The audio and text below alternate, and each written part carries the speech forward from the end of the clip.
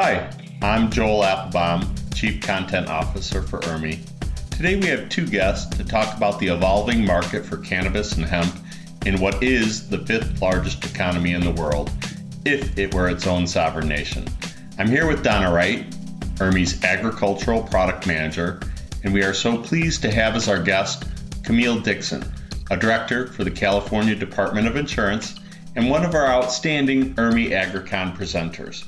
Camille manages cannabis insurance policy initiatives and the low-cost auto program for the California Department of Insurance. Hi, Camille.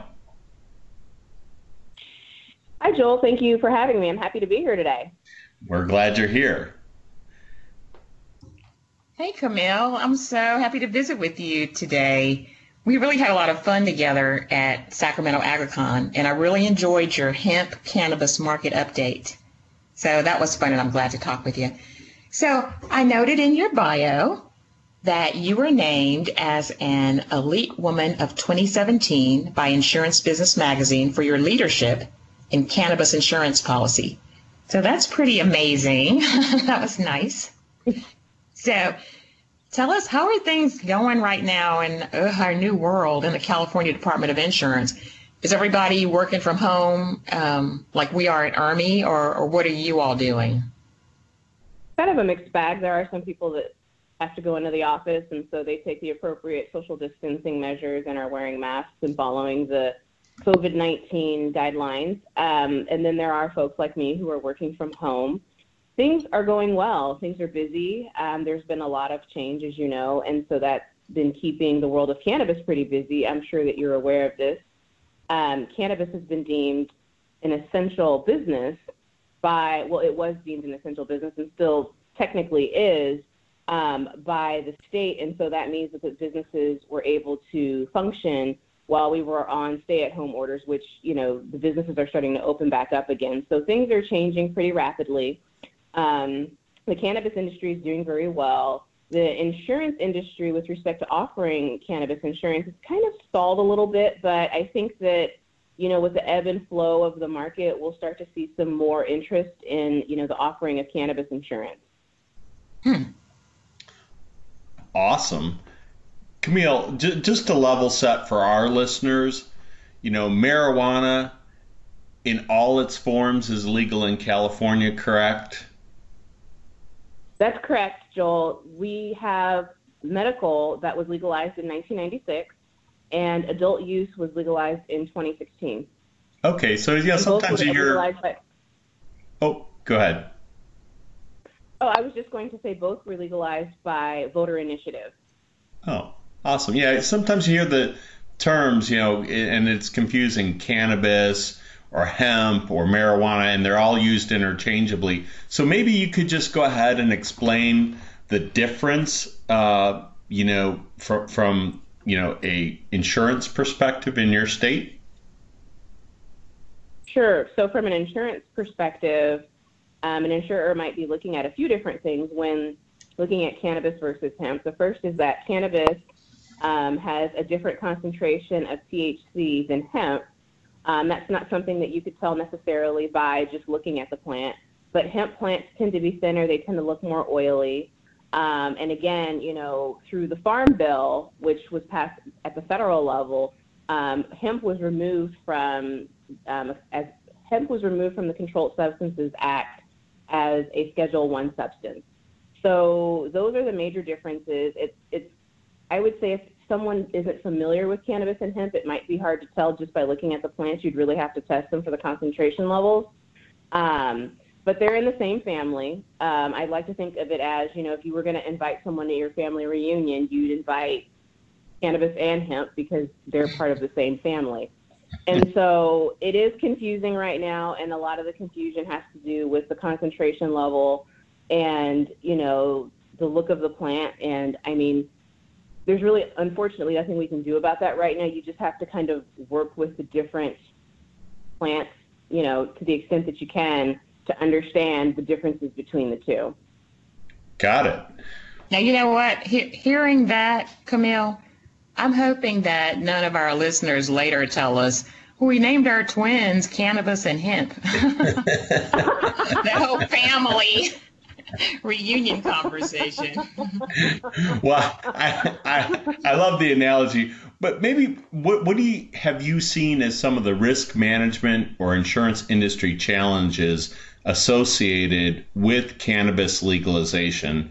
You kind of started it off saying like, well, maybe we're reacting. I know we did a live session talking about the Cannabop that was introduced by AAIS, one of our other speakers at the conference. But are we meeting the needs of the risk management community for marijuana or not? I would say that we're always looking to do more because cannabis is not a new topic. The topic of cannabis and hemp, for that matter, has been around for quite a long time. And I would say that right now the issue is trying to get the information that will help those who are in risk management make informed decisions. And we can only get that information if people are willing to step forward in the market and offer products to the industry. And even when they're doing that, that still takes time to build up that data. And so that's what we're grappling with right now. We need more information. And while there are some, I would say, there's some data that is comparable to cannabis and hemp, it's not quite the same, right? I mean, you don't have the federal differences. You don't have the state-by-state type of differences with respect to how they're rolling out legalization, whether there's medical, whether there's not, whether they're only doing CBD or if they're only doing hemp. And so there are some market differences, and it's really important to understand, what the laws are in each state. And within each state, you sometimes have local level jurisdictional matters too, because like in California, for example, we have 482 cities here, and we have 58 counties. Within the, counties and cities that we have, there's a ton of, different things going on. So that also plays into the narrative as well. And so I think that that's also what's going on in other states too. And so when you're looking at, risk management, and how to learn about this product and figure out if you want to offer it and how to advise your client, you're looking at all of these things. So it's not just a one answer type of issue. There's multiple things. And again, time will address a lot of this, right? Because at a certain point, we have so many states that have legalized, we're going to have to look at federal descheduling. They're taking comments at the federal level for that, or they were last year at some point. And I think that's where we're headed. So again, the issue of time will resolve some of these matters. Others, we're going to have to get more insurers in the market. And I think as they become more comfortable with, what the states are doing, they understand more about the plant. They understand that, the risks for the most part aren't different than any other business. We will see more information and we'll see more of a willingness for people to offer products in the market.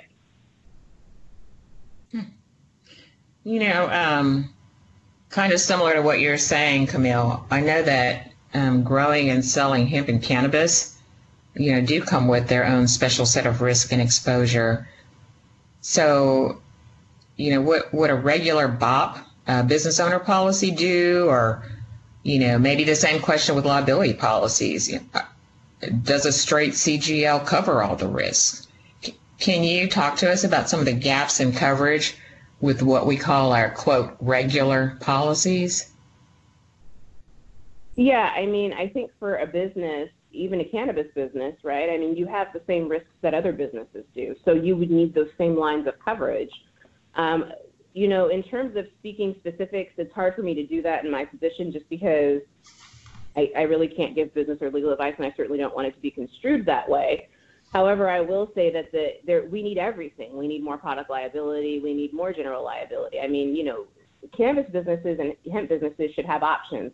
And a lot of people think that I've been talking to, because hemp, was removed as a Schedule I substance in the Farm Bill, that everything's just fine. And the hemp market is struggling to find some of the same services that the cannabis industry is struggling to find. Again, it's the newness of it on the legalized market, right? It's been around. There's been pilot testing for it. Nevertheless, some industry, insurance industry and banking industry professionals are still hesitant to offer services to that industry as well. So we see it on both sides. And I would say that, we need insurance in every area. I mean, you should have options just like you and I have options. If we're going to go get an auto insurance policy, we can choose from, the gamut of all of the auto insurers there are in the market. And it should be the same for the cannabis businesses. And so with that being said, I mean, I hate to sound overly inclusive, but I would say we need everything. I mean, we do have CGL, we do have lesser's risk, we do have some product liability, we do have, some other types of commercial multi-peril and different things. However, I just don't think it's enough. And I think that the industry should have the same types of options that any other business would. And when I say the industry, I mean the cannabis industry and I mean the hemp industry. So I should say industries, I suppose. But I, again, think that's just going to come with time. We just don't have the information yet. And right now, with things being the way they are in the nation, I think that the focus has shifted to other things. Good point. Yeah, I think, I definitely take your point about, you can't comment on coverage or give legal advice, but I guess that's why we're here, right? Because we can analyze forms and look at coverages. I know that there are specialized coverages for this business because there are gaps. I don't know that the policy forms or the CANABOP forms that are out there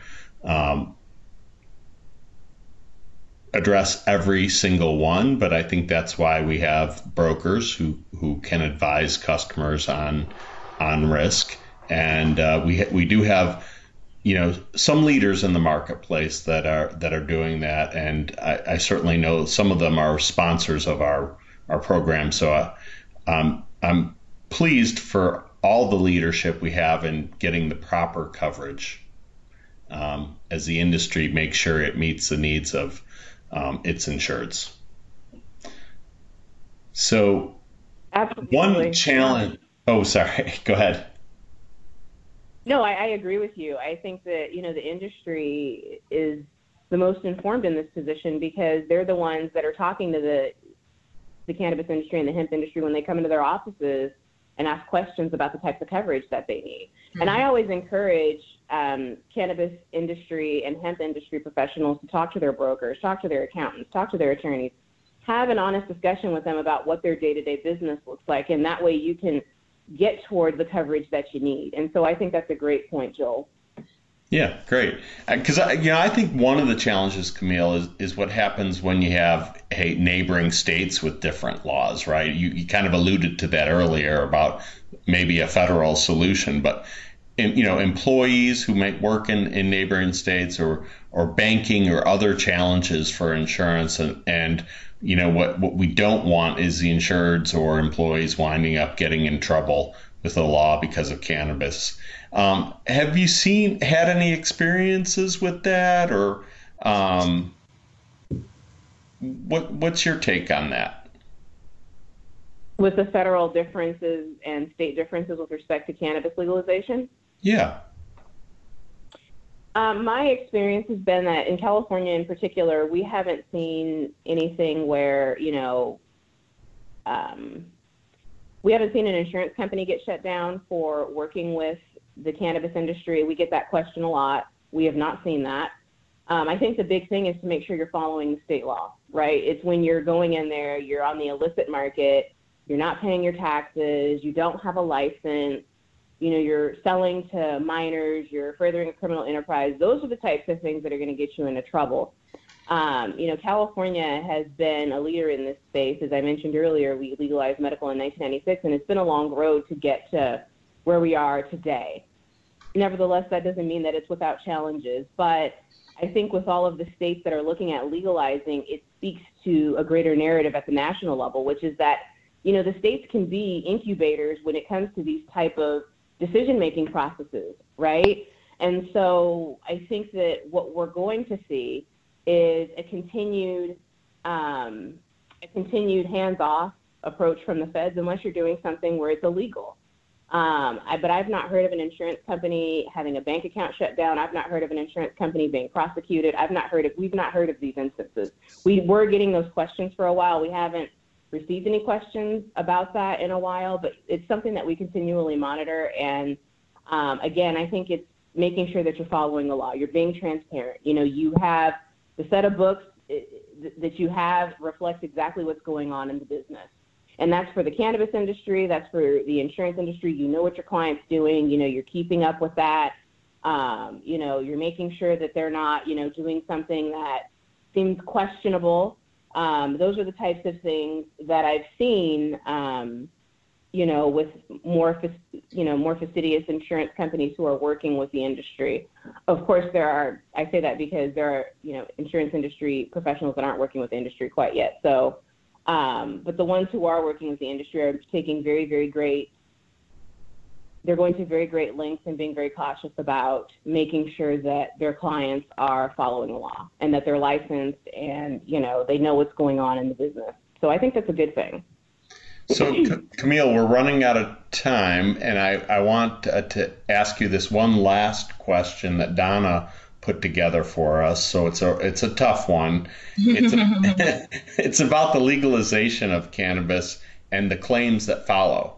So, you know, a little research, an interesting recent ruling by the California Court of Appeals reversing a marijuana fire insurance ruling. It seems an insured tenant on the fire insurance policy illegally altered the electrical grid in order to grow marijuana more efficiently. And of course, there was a fire. The lower court ruled with the insurer, which declined coverage because it said the fire loss was under the control or knowledge of the homeowner, and the insured had control over the tenant's conduct. Now, Donna and I both have kids who have lived in our house. And Donna, what do you know about kids there? Can you tell? That I have no idea that's gone on in their rooms in my own home. So we'd just like to get your take on it. I think that it's hard to follow any particular precedent right now because between the circuits, they're very split on cannabis. So, I mean, I think that it's an interesting case. I think that in terms of, you know, what it means for someone in California who has a similar set of facts, it all just depends. Great. Well, Camille, we've really enjoyed speaking with you today. And as Donna said, we appreciate having you come and represent the California Department of Insurance at Sacramento and ERMI AgriCon. You did a great, outstanding presentation, and we appreciate California's leadership on this issue. And being an incubator state, you know, that's important because that helps other states figure out the right path. So really appreciate your time today. Thank you so much for having me. Have a wonderful and safe rest of your week and weekend. Thank you. We really appreciate you. Yeah. And we want to invite everyone who listens to our podcast to register for our September 15th and 16th AgriCon. It is going to be virtual. That's an opportunity to stay safe and learn more about this topic and others related to the agricultural insurance industry from the safety of your home. So thanks, everybody. Take care. Hey, thanks for listening. Go to ERMI.com for more information and be sure to subscribe there to ERMI Podcast for more talks like this and to be notified when a new episode is released.